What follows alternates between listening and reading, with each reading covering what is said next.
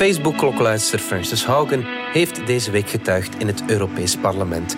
Wat had ze daar te vertellen? Condors die blijken zich ongeslachtelijk te kunnen voortplanten. Een beruchte hackersgroep heeft een ferme klap gekregen. Het leven op aarde dat ontstond misschien wel in een proefbuis. En we vieren de geboorte van een nieuwe tak van de wetenschap. Het is vrijdag 12 november. Ik ben Alexander Lippenveld en van de Standaard is dit Bits en Atomen.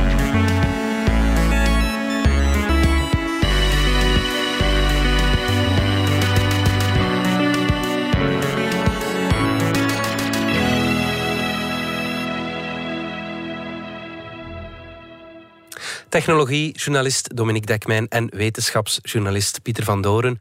Pieter, we beginnen deze podcast met een viering van nieuw leven, een nieuwe wetenschap zelfs. Ja. Vertel. In het kielzog van de klimaatonderzoeken gebeuren rare dingen. Er is een nieuwe wetenschap ontstaan en haar beoefenaars noemen hem zelf de forensische fulminopathologie. Forensisch, dan denk ik dat heeft iets met iets dat ooit geweest is te maken. Forensisch heeft met onderzoek naar doodsoorzaken te maken, naar misdaden, dat soort dingen. Hier gaat het over doodsoorzaken.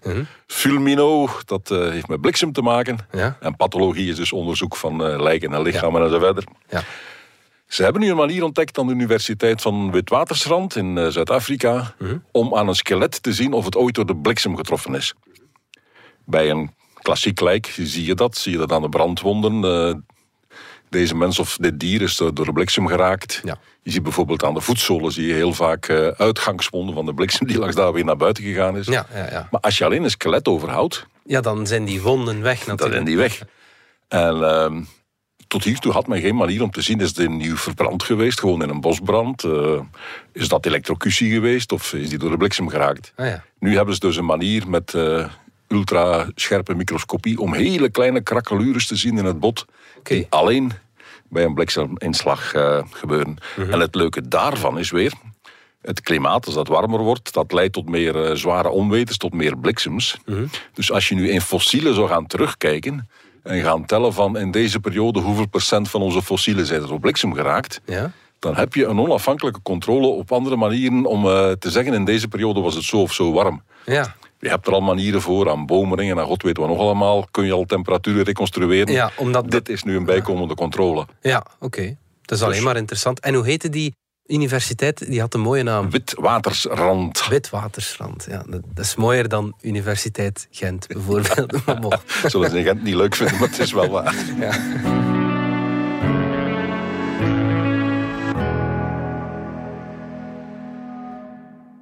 Dominique, Facebook-klokkenluidster Frances Haugen die heeft maandag in het Europees Parlement getuigd over de documenten die ze gelekt heeft.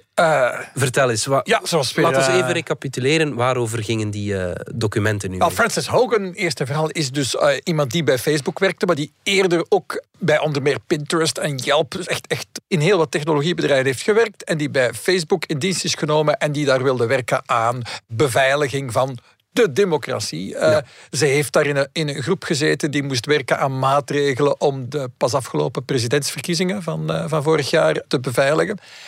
Maar ze is daar dan teleurgesteld opgestapt met een heleboel documenten en is sindsdien een soort campagne begonnen om eigenlijk wetgeving te krijgen in de VS. Maar ze is ook al in Engeland langs geweest tegen Facebook eigenlijk. Zij gelooft niet dat Facebook reddeloos verloren is. Zij denkt, sociale media kunnen best wel veilig zijn, maar we gaan dat moeten afdwingen, want Facebook gaat dat nooit spontaan doen. En ze is een soort kruistocht begonnen en ze doet dat op een ongelooflijk efficiënte manier. En ja, ze was dus in Brussel op bezoek deze week. Ja, wat heeft ze verteld? Wat opvallend was, is dat ze goed gekeken had wat Europa bezig is. En ze heeft het heel specifiek gehad over wat er in Europa voor ligt. Wij hebben namelijk een ontwerp van wat de Digital Services Act gaat heten. En dat is eigenlijk het voorstel dat waar Europa nu al enkele maanden naar zit te kijken. Dat is de manier dat Europa het zou willen aanpakken. Die grote sociale netwerken, van die grote internetplatforms in het algemeen. Ja. En daarvan heeft Haugen nu gezegd, mooi, als jullie dat nu zo doen, dan wordt dat een voorbeeld voor hoe de rest van de wereld, inbegrepen het Amerika, zou kunnen aanpakken. Dus, en wat vond ze er dan zo interessant aan? Verschillende dingen. Maar een van de dingen die zij aanpakt is, zegt van het probleem dat veel landen zich maken is van we zijn niet gelukkig met het soort inhoud dat op Facebook staat. En dan is de neiging om te zeggen, we gaan dat ergens in een wet vastleggen wat er wel en niet mag. En dat vindt zij volledig fout. Hè? Dan wordt het een ingewikkeld verhaal. Voor een stuk is dat omdat zij, zeker in de Amerikaanse kant, probeert zij zowel democraten als republikeinen samen in een soort gemeenschappelijk front tegen Facebook te krijgen. Dus zij wil het vooral niet hebben over de inhoud van wat je wel en niet, bijvoorbeeld, als het dan gaat over racisme of zo, gevoelige onderwerpen, daar wil ze zo ver mogelijk vanaf blijven. Maar ze zegt ook, dat is gewoon heel, heel moeilijk om dat op wettelijk niveau te regelen. Je moet meer structureel denken en maatregelen nemen die de verspreiding van desinformatie beperken. Structurele maatregelen, zoals wat zij zelf bij Facebook mee heeft ontwikkeld, was dan systemen die zorgen dat je niet zomaar een nieuwsbericht kunt doordelen zonder dat je het zelf eerst door bent geklikt om het te lezen. Voilà. Deel niet iets dat je niet eerst bent gaan lezen. In de dat strijd soort tegen fake news. Dus dat soort structurele dingen, daar gelooft ze heel erg in. En dus zij was heel blij dat Europa dus ook niet specifiek de inhoud wil gaan reguleren. Maar, dat is eindeloos. Hè? Ja. Voilà. Maar bijvoorbeeld een systeem heeft waarbij je verplicht bent als grote organisatie om een soort zelf-assessment te doen, te kijken welke risico's je product aan het veroorzaken is. En dat is een continu proces. Dat je voortdurend moet die risico's inschatten, daarover communiceren en dan alle cijfers overhandigen uit je interne keuken. Alles ter beschikking stellen van externe onderzoekers. Vooral daar heeft het in het verleden altijd fout gezet, gebrek aan transparantie. Maar dan gaat mijn alarm wel af van, gaan die bedrijven dat wel doen? Dus zij waarschuwt de Europese politici, opgelet als jullie dat in de wet gaan zetten, want Facebook is heel goed in heel selectief met zijn eigen data omgaan en manipuleren. Dus je moet heel specifiek gaan zijn. En, ze had wat nuttige suggesties, en ik denk zeer interessante suggesties, over hoe dat je die DSA, die Europese wetgeving, helemaal waterdicht moet maken. Maar het was heel interessant dus dat de Europese politici daar een medestander vonden in Frances Haugen. Het is bekend, Europa heeft met zijn privacywetgeving, die ondertussen al enkele jaren van kracht is, echt veel gebruikers hier in Europa mopperen een beetje over al die cookie-waarschuwingen die ze nog altijd krijgen, maar dat heeft wereldwijd wel een norm neergezet die gevolgd wordt. En het idee dat we nu rond het reguleren van sociale media misschien eigenlijk ook wel het voorbeeld kunnen doen, dat is een positief idee. Denk je dat, je zei het, Frances Haugen voert een soort kruistocht. Denk je dat ze zal slagen in haar opzet? Het is in ieder geval een niet te onderschatte persoon. Ik denk niet dat Facebook ooit zo'n tegenstander heeft gehad. Hè. Dus, want je hebt heel veel critici van Facebook. En die zeggen allemaal, het moet allemaal beter, het moet anders. Maar ze zeggen niet hoe. Ze zeggen niet echt hoe. Ze hebben een deel van de oplossing. Frances Haugen is zeer coherent. Kent die dingen zeer in detail. En zegt bijvoorbeeld, dat kun je proberen, maar dat gaat waarschijnlijk niet werken. Die benadering, let toch wel op dat. Het is zeer gedetailleerd, zeer uitgewerkt. Gelooft bijvoorbeeld niet dat artificiële intelligentie de oplossing is voor een aantal van de problemen, zoals Facebook dat wel zegt. Hij zegt van, als we onze artificiële intelligentie maar goed genoeg maken, dat is de snelste manier om bijvoorbeeld desinformatie weg te halen. Zij zegt dan, nee, dat werkt niet, want je krijgt het dan wel goed voor het Engels, maar dan loopt het volledig fout in Myanmar of in India. Zeker bij kleinere talen. Dus zij zegt, nee, je moet voor structurele ingrepen zijn die onafhankelijk zijn van de taal. En je moet er ook de nodige mensen op inzetten. Dus een zeer breed, concreet idee. En eigenlijk toch ook wel optimistisch in die zin dat zij zegt, van zij gelooft dat je de sociale media wel degelijk recht kunt trekken. Zij vindt het allemaal oplosbare problemen, maar zegt van, artificiële intelligentie is alvast niet de oplossing. Er moet heel strenge regulering komen. Heel veel transparantie in de gegevens. Die bedrijven moeten echt de deuren openzetten. Het was een coherent plan. En ik denk als Europa dat inderdaad doet. Misschien moeten we dat inderdaad niet wachten tot Amerika met een oplossing komt. GDPR heeft het bewezen. Hè. Daar hebben we de norm gezet. En de privacy-wetgeving in Europa inderdaad. Ja. Ze had ook bijzonder veel kritiek op die metaverse, dat Facebook wil. Want ja, we zeggen heel de tijd Facebook, maar eigenlijk moeten we Meta zeggen. Ja, of Meta. we zijn er weer ingetrapt. Ja. We mogen niet meer Facebook. Dat is de macht der gewoonte. Als het over het bedrijf gaat, moeten we nu Meta zeggen. Ja. Het sociale netwerk blijft wel Facebook heten. Instagram blijft Instagram. WhatsApp blijft WhatsApp. Maar het bedrijf daarboven heet Meta. En Frances Haugen was daar genadeloos voor. En ze zegt, kijk, dat is nu typisch Facebook. Of inderdaad, typisch Meta. Ja, je hebt kritiek op één ding. Maar ze zijn alweer met iets anders bezig. In plaats van ernstig af te werken waar ze aan begonnen zijn. En dat was eigenlijk echt wel de spijker op de kop. Want Facebook... die naamsverandering naar Meta... Ja, sommige mensen zeggen dat is puur... cosmetisch. Omdat Facebook de naam een beetje vergiftigd is. We gaan die naam dan maar even snel veranderen. Maar zo simpel is het niet. Dat hele metaverse-idee, dat is wel iets. En we gaan het er hier de volgende maanden en jaren nog vaak over hebben. Daar is echt wel iets aan het gebeuren. En het is een beetje meer dan wat we vroeger virtuele realiteit noemden. Maar in wezen is het virtuele realiteit, is een nieuw jasje. 3D en zo. Maar goed, Facebook, nu Meta, is daar flink aan het werken. En ja, dan zegt Frances Haugen ervan, ten eerste laten ze in plaats van hier in Europa, want dat hebben ze aangekondigd, hier in Europa gaat Facebook, Meta, 10.000 mensen in dienst nemen om te werken, 10.000 ingenieurs om te werken aan de metaverse. Ze zegt van ze zet die ingenieurs eens in om eerst op Facebook en Instagram te fixen. En dat is natuurlijk terecht. Bovendien zegt ze, dat vond ik... zij is een van de eerste eigenlijk die ook met een fundamentele kritiek komt om dat hele metaverse-idee. Ze zegt van dat idee van dat je in plaats van dat het op je smartphone zit, ga je er volledig in onderdompelen. Dat is eigenlijk het idee. Het mobiele internet met apps op een klein schermpje wordt vervangen door iets waar je in rondloopt eigenlijk, met je VR of AR-bril op. En zij zegt van dat kan potentieel nog veel verslavender zijn, is veel gevaarlijker voor gevoelige groepen. We kunnen dat niet zomaar laten gebeuren. Laat staan dat we het aan Facebook moeten overlaten. Dus een heel scherpe kritiek op iets waar de rest van de technologie-industrie toch plots de laatste weken... Iedereen is nu met die metaverse bezig. Ja, ze loopt erachteraan. Ja. Absoluut, iedereen loopt erachteraan. Dat is zeker niet alleen Facebook Meta. Ja, misschien moeten we het er wel over hebben op het podcastfestival, jongens. Want het is wel een interessant. Mooi thema daarvoor. Ja. Voor wie het nog niet weet, we hebben een podcastfestival en wij gaan daar zijn. Absoluut, wij zullen daar zijn. Yep. We zijn terug na de reclame. 7 uur opstaan, 7 uur 30 half uur joggen, 8 uur call met mijn ex, 9 uur eerste meeting op het werk, 10 uur presentatie voorbereiden, 10 uur 30 presenteren, 12 uur de zoveelste meeting, 14 uur 221 mails beantwoorden, 18 uur de kinderen helpen met hun huiswerk, wiskunde en om 20 uur 30 eindelijk verder bouwen met Lego. Even tijd voor jezelf nodig? Vind je flow met Lego en geniet van een ontspannende uitdaging. Zoek op Lego Sets voor volwassenen.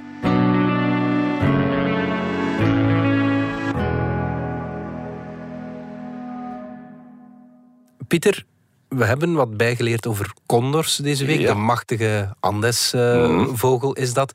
Ja, die kunnen zich blijkbaar ongeslachtelijk voortplanten. Ja, en dat was heel verwonderlijk. Dat had echt niemand verwacht. Ik heb dat nog nooit gehoord. Ik ben natuurlijk geen wetenschapper van een vogel of van een gewervelde zelfs misschien. Nee, het komt inderdaad vooral voor bij insecten. Watervlooien bijvoorbeeld doen dat heel vaak. Het komt ook voor bij de, noem het, lagere gewervelden. Bij reptielen zie je het wel eens. Bij hagedissen zie je het wel eens dat ze zegt... Een vrouwtje dus zelf nakomelingen krijgt zonder dat er een mannetje bij betrokken geweest is. Een plotpunt in Jurassic Park, de eerste film geloof ik. Waar ze allemaal vrouwtjes dinosaurussen hebben gemaakt en die gaan zich toch voortplanten. Omdat ze, was dan het verhaal, wat genetisch materiaal van een bepaalde kikker hebben gekregen. Ja. En die kon dat. Ja, voilà. Straffe maar in de praktijk is het ietsje moeilijker. Dus er zijn weinig dieren die het kunnen. Men heeft het al af en toe gezien bij kippen, bij kalkoenen, bij duiven ook.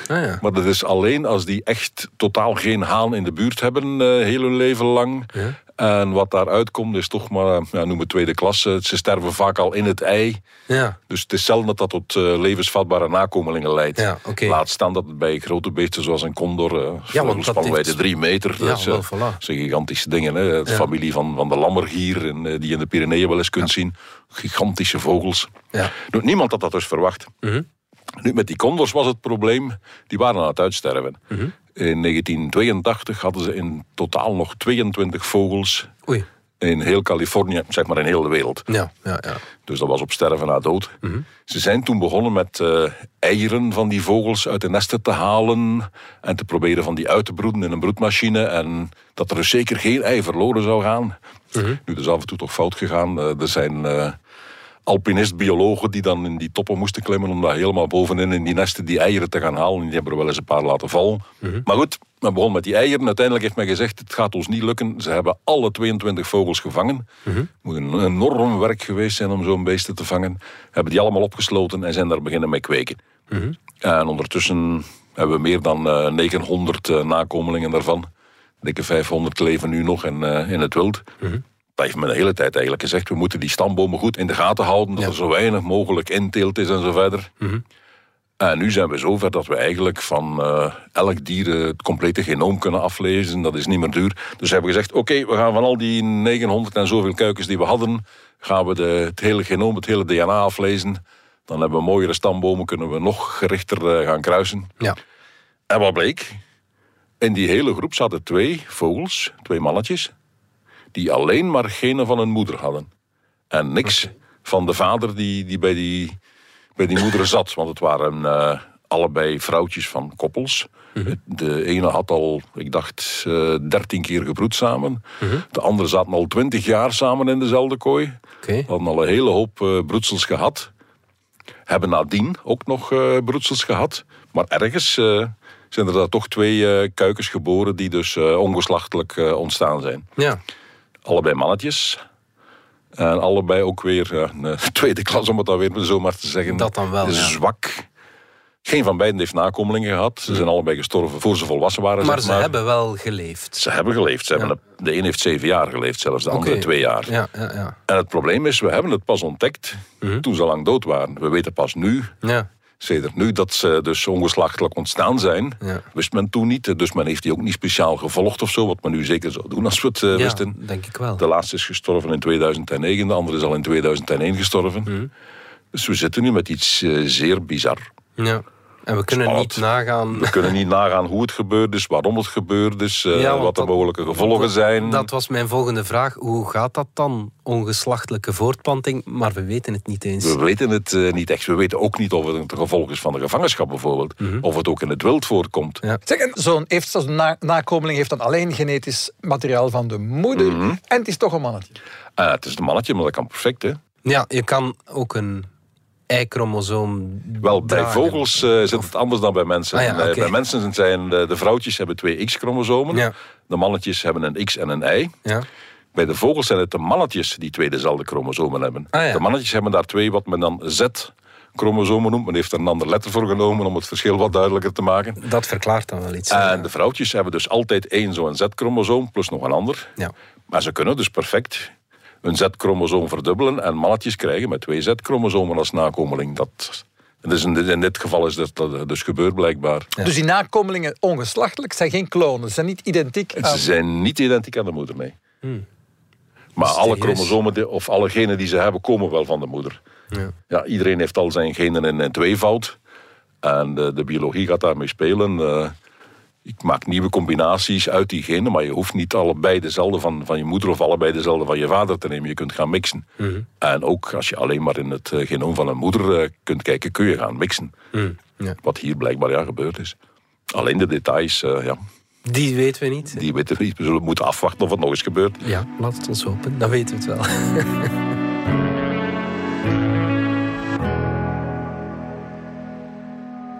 Dominique, er zijn een aantal leden van een beruchte hackersgroep opgepakt van het Russische REvil, moet ik zeggen. Absoluut. Ja, ik denk dat we REvil zeggen, of REvil. Ja. Ze hebben er geen gebruiksaanwijzing bij, geen uitspraakregels. Dat doet een hacker zo niet. Ja. Was wel, de grootste, misschien wel meest succesvolle cybercriminele groep ooit. En er zijn er een flink aantal van. In totaal nu sinds het begin van het jaar 7 mensen. Maar nu de afgelopen dagen zeker 3 mensen van gearresteerd. Waaronder dus een 22-jarige Oekraïner, Jaroslav Vasinski, die opgepakt is in Polen. Polen heeft een uitleveringsverdrag met Amerika. Ja, het is Amerika dat hier aan de slag is geweest. Ja. En dat heeft een beetje voorgeschiedenis. Dus vooral sinds de lockdowns, het aantal ransomware-aanvallen, waarbij de bestanden van het bedrijf worden versleuteld en dan moet je een losgeld betalen. Dus het gaat niet over politieke inmengingen en dat soort dingen. Dit gaat over pure criminaliteit. Vooral de laatste 2 jaar gigantische toename van gezien. En heel veel daarvan kwam eigenlijk van een tweetal bendes waarvan men dacht dat ze wel iets met Rusland te maken hadden. En dat waren Revil en Darkside. De 2 grootste aanvallen eigenlijk van dit jaar. Eén was op die pijplijn in Amerika. Dat was dan Darkside, dat waren die andere. Ja. En dan was er een aanval op een dienstenbedrijf, Kaseya, dat 1500 klanten of zoiets had. Dus in feite een besmetting van ineens 1500 slachtoffers. Er werd toen $70 miljoen losgeld geëist. Ja. Dat waren 2 hele grote aanvallen. En toen op een bepaald moment heeft Joe Biden in een telefoontje met Poetin gezegd van dat moet gedaan zijn. Voilà, dat moet gedaan zijn. En de suggestie is altijd geweest dat Rusland misschien niet rechtstreeks betrokken is, maar dat ze in ieder geval het geen dringend probleem vinden om ransomwarebedrijven aan te pakken, zolang die ransomwarebedrijven geen Russische slachtoffers maken. En dat doen ze inderdaad. Ze zijn heel voorzichtig om nooit een Russisch bedrijf te pakken. Dus voilà. Dus dus die tijd is voorbij. Tenminste, het ziet er naar uit dat de Amerikaanse overheid, en dan in samenwerking in dit geval met Europol, die ook een aantal arrestaties hebben gedaan in Roemenië. Maar er zijn dus uiteindelijk mensen gearresteerd in Roemenië, in Oekraïne, of iemand uit Oekraïne, in Zuid-Korea en Kuwait. In totaal al dit jaar. Dus het gaat echt wereldwijd. Wereldwijd. Hè, voilà. Ja. En dus daarbij is ook een beetje van het geld teruggevonden. Dus die Jaroslav Vasinski die had blijkbaar zelf een $2,3 miljoen overgehouden aan die grote Kaseya-aanval, wat misschien de grootste ransomware-aanval ooit was. Dus die hebben ze gevat. Ze zijn een Rus op het spoor, maar die zit nog in Rusland. En dus of dat ze die uitgeleverd gaan krijgen, die kansen zijn niet zo goed. Een 28-jarige Rus die vooral in Texas slachtoffers zou hebben gemaakt. En in totaal is er iets van een $6 miljoen teruggevonden, wat slechts een fractie is van wat die mensen hebben buitgemaakt. En maakt dat een verschil dat die opgepakt zijn? Want ja, de wereld loopt ondertussen vol cybercriminelen. Hè? Of wordt het internet weer wat veiliger? Het leek alsof er geen einde aan ging komen en alsof er geen verhelpen aan was aan die organisaties. En dit heeft toch hoop gegeven. En veel mensen beschouwen het toch wel mogelijk, de toekomst moet het uitmaken, als een mogelijk keerpunt. Er gaan echt wel enkele bedrijven een beetje van hun geld terugkrijgen.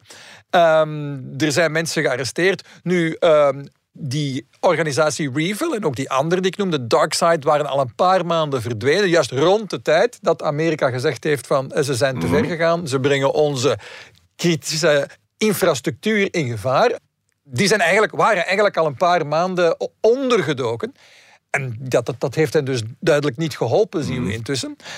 Maar intussen tijd is deze zomer een nieuwe organisatie opgedoken die van zich begint te laten horen en die Black Matter heet. En die Black Matter-organisatie blijkt voor een stukje te bestaan uit mensen die met Darkside en Revil te maken hadden. Dus het is een soort opvolger van.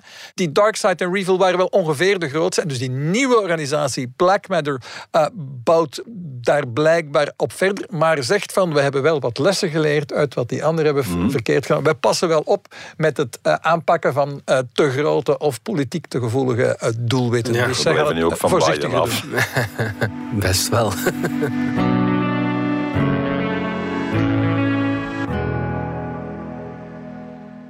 Pieter, het leven op aarde ontstond misschien wel in een proefbuis. Ja, vertel. Zeer bizar. We weten eigenlijk nog steeds niet hoe het leven op aarde ontstaan is. Hoe je begint met water en wind en niet veel meer. En hoe je vandaar tot organische stoffen moet gaan komen. Dat zong Bart Kuil ook, van water en wind. Wat was het? Nu, de eerste die dat geprobeerd heeft was Stanley Miller in 1952. En die heeft toen een glazen kolf gepakt, een 5-liter kolf. Heeft daar 2 elektroden ingestoken die met een punten dicht bij elkaar zaten, zodat hij er een vonk kon tussen laten overspringen. Ja. Heeft daar water in gedaan, heeft daar lucht in gedaan, zoals hij dacht dat de primitieve lucht op aarde was. Waterstof, methaan en ammoniak. Geen stikstof, dat is het Geen belangrijkste dat stikstof. ontbreekt, ja. Bij latere proeven hebben ze ook stikstof gebruikt. Ja. Hij heeft dat gesloten, verwarmd. Die dampen ook laten condenseren en terug neerregenen. En af en toe daar bliksems doorgejaagd met zijn elektroden. En een week of 2 gewacht. En dat water dat bleek vol te zitten met aminozuren, met hydroxyzuren, met suikers, met alle mogelijke stoffen, bouwstenen voor levende wezens. En, ja. Dus je was inderdaad in staat om uit water en lucht en bliksem, om daar de basisstoffen voor levende wezens mee te maken. Je had nog geen levende wezens, maar je was vertrokken. De bouwstenen waren. En chemici hebben in de jaren nadien allerhande varianten van die proeven geprobeerd en hebben stof per stof en stap per stap geprobeerd om van die eenvoudige stoffen naar ingewikkelder stoffen te gaan en tot aan DNA te komen en zo verder. En dat lukt aardig.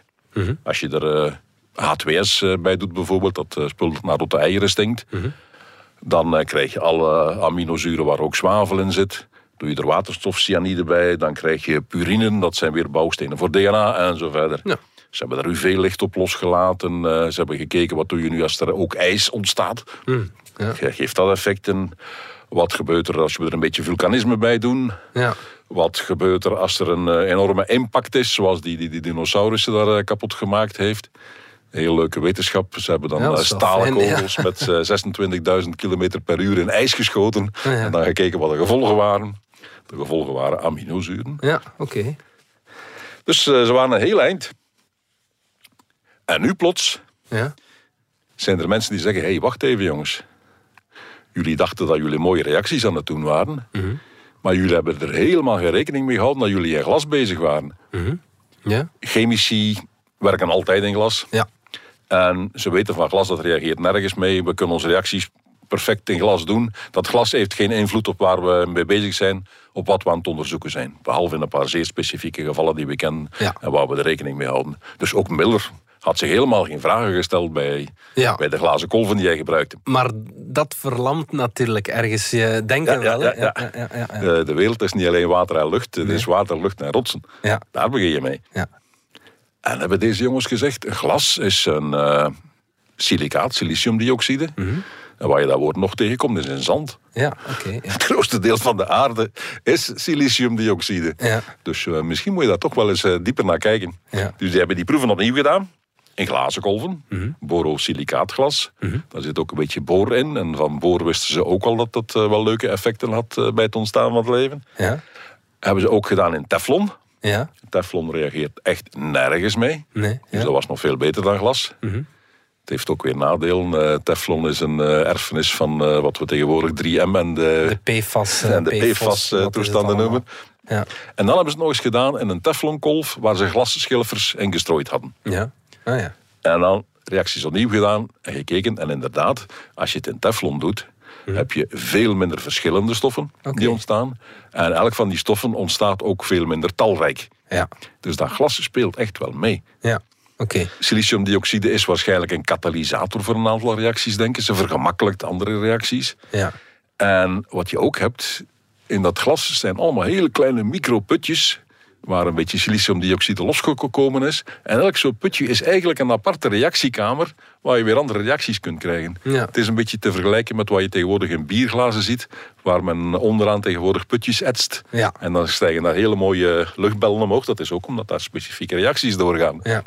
Dus die 2 dingen maken dat we die hele ontstaan van het leven toch eens grondig opnieuw moeten gaan bekijken. Ja. Werkgelegenheid voor de wetenschap. Dat is dan wel weer fijn natuurlijk.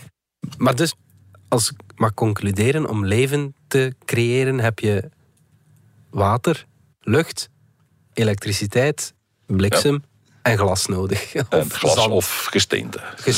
Zand of whatever. Ja. Want wat we hier in glas zien, waarschijnlijk zijn er ook andere gesteenten die best wel nuttig geweest zijn bij het ontstaan van het leven. Ja. Uiteindelijk een kolf is maar een heel primitief model van een complete planeet. Ja.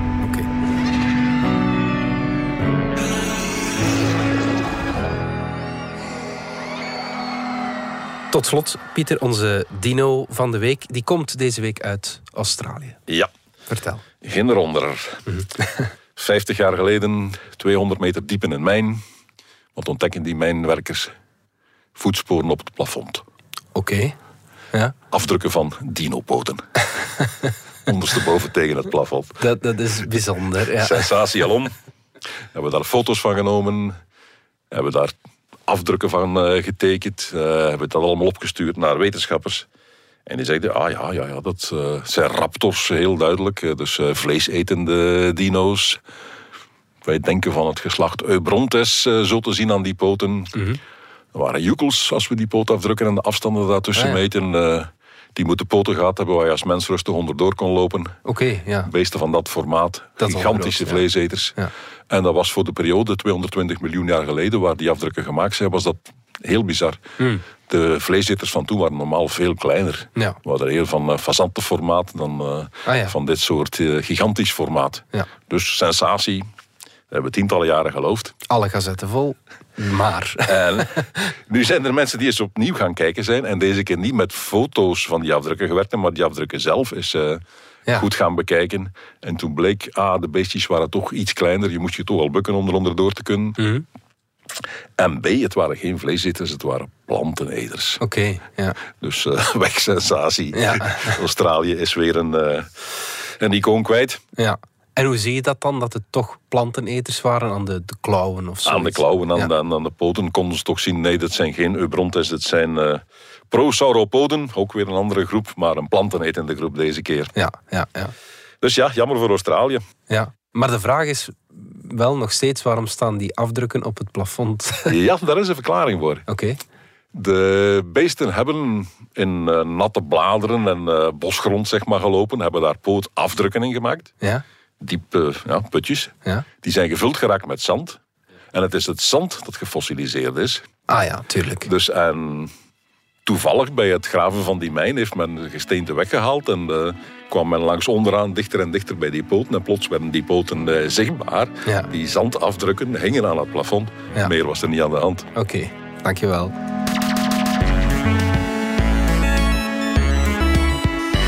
Dit was Bits en Atomen, onze wekelijkse podcast over wetenschap en technologie.